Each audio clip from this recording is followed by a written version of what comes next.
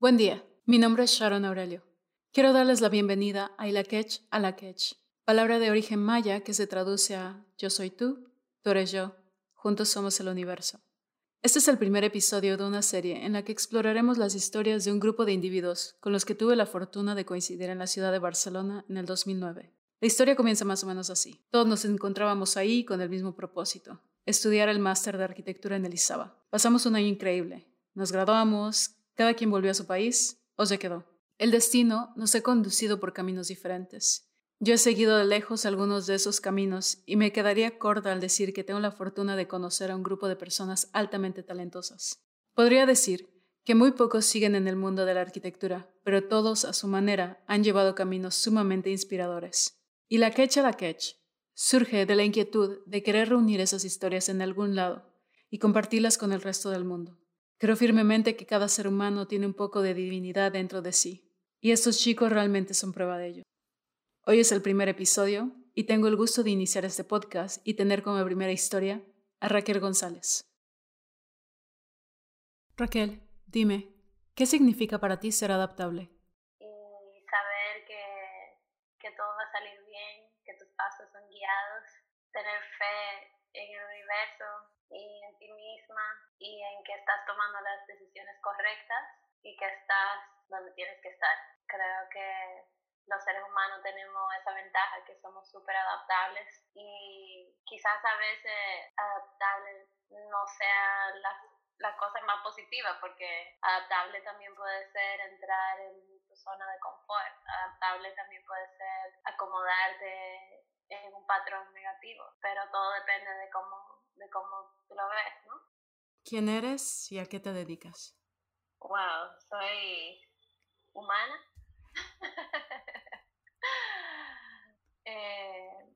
Soy una madre, soy una amiga, soy solidaria. Tengo mucha confianza en mí misma, tengo fuerza, veo el potencial en todos y veo la luz divina que está en todos nosotros. Soy coach de meditación, soy Reiki Master, soy del Caribe, me encanta la playa. Y me dejo guiar mucho por mi intuición. Como mi compañía la empecé ahora en el medio de la pandemia del 2020, en un año de tanto aprendizaje y turbulencia, decidí emprender y hacer mi propio brand, hacer mi propio negocio enfocado en todas las cosas que elevan tu vibración. Por ejemplo, ofrezco productos que están hechos de forma artesanal, con materiales orgánicos biodegradables. Trabajo con los aceites esenciales como medicina natural de la tierra. La filosofía de Soul Sage Collective, así se llama, es que somos un colectivo donde reúno productos y personas para elevar la vibración del colectivo. También ofrezco planes de meditación, de coaching de meditación, porque siento que es una herramienta súper poderosa que todos podemos hacer, que no hay que sentarse por una hora en una posición de loto con las manos en mudra y absteniéndote de todo lo bueno en la vida para llegar a elevar tu conciencia. Y pues eso, o sea, subir y a que todos aprendan de que todas las respuestas ya la tienen dentro. Y eso es Soul Sage Collective. Fue algo que surgió durante todo esto, que nunca me lo hubiera imaginado. Si tú me hubieras dicho el año pasado, mira, el año que viene tú vas a tener una compañía y va a estar basado en el alma, yo te hubiera dicho, estás loca, Sharon. ¿Qué te fumaste? No sé.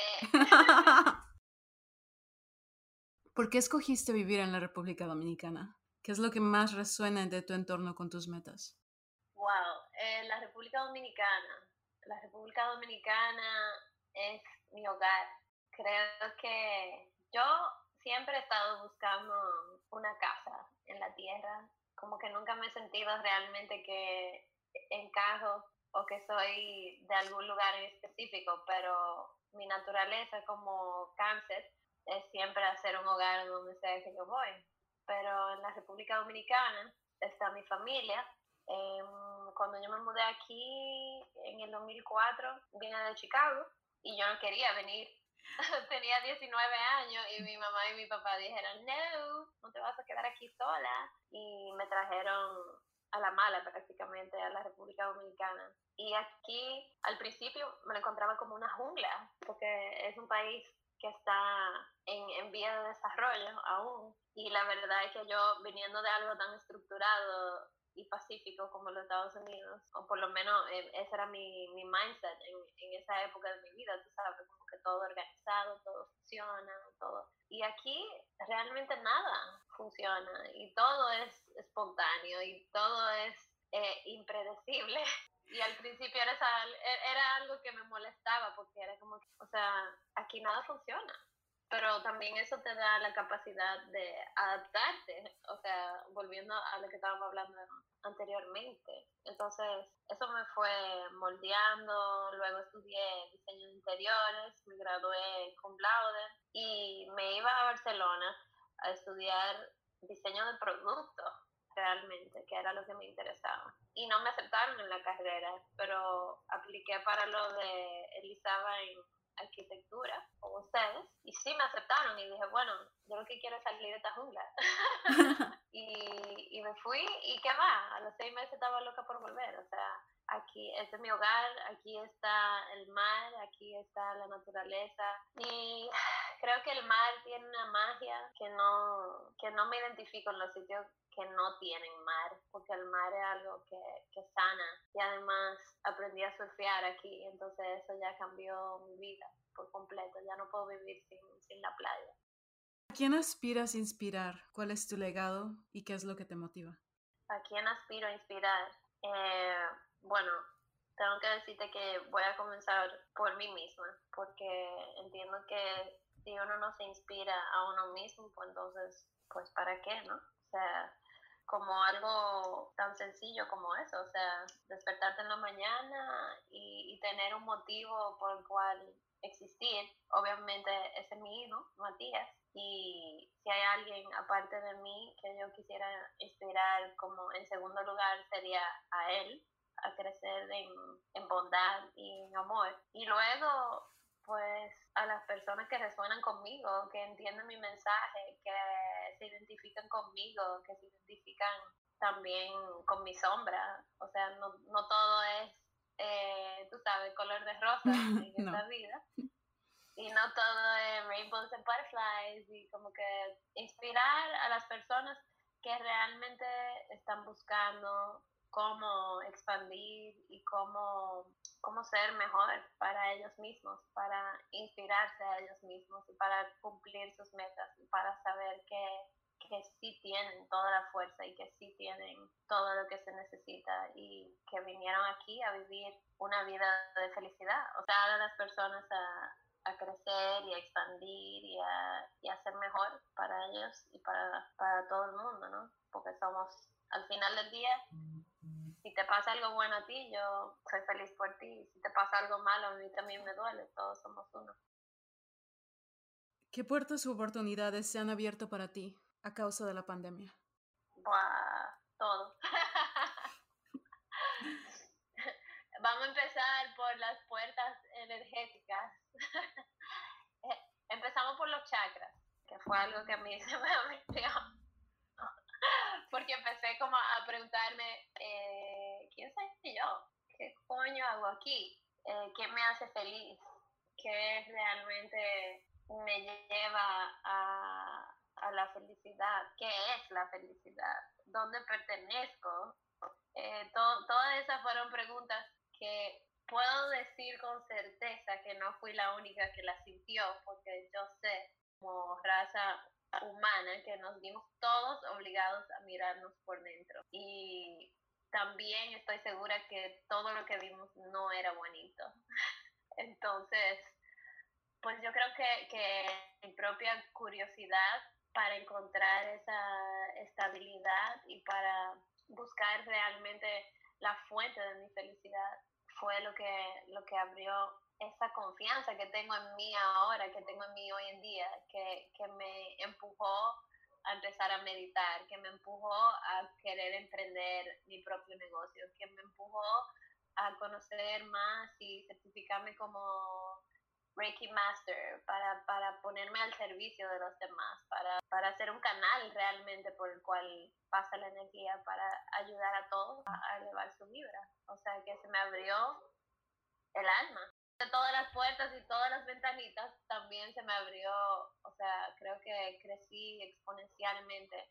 Quizás no me hubiera sucedido si no me hubiera visto obligada a sentarme conmigo misma. Dime algo que hayas aprendido de ti misma de la manera difícil. Todo en la vida. yo soy definitivamente, tú ves como dicen que nosotros somos seres de libre albedrío. Sí.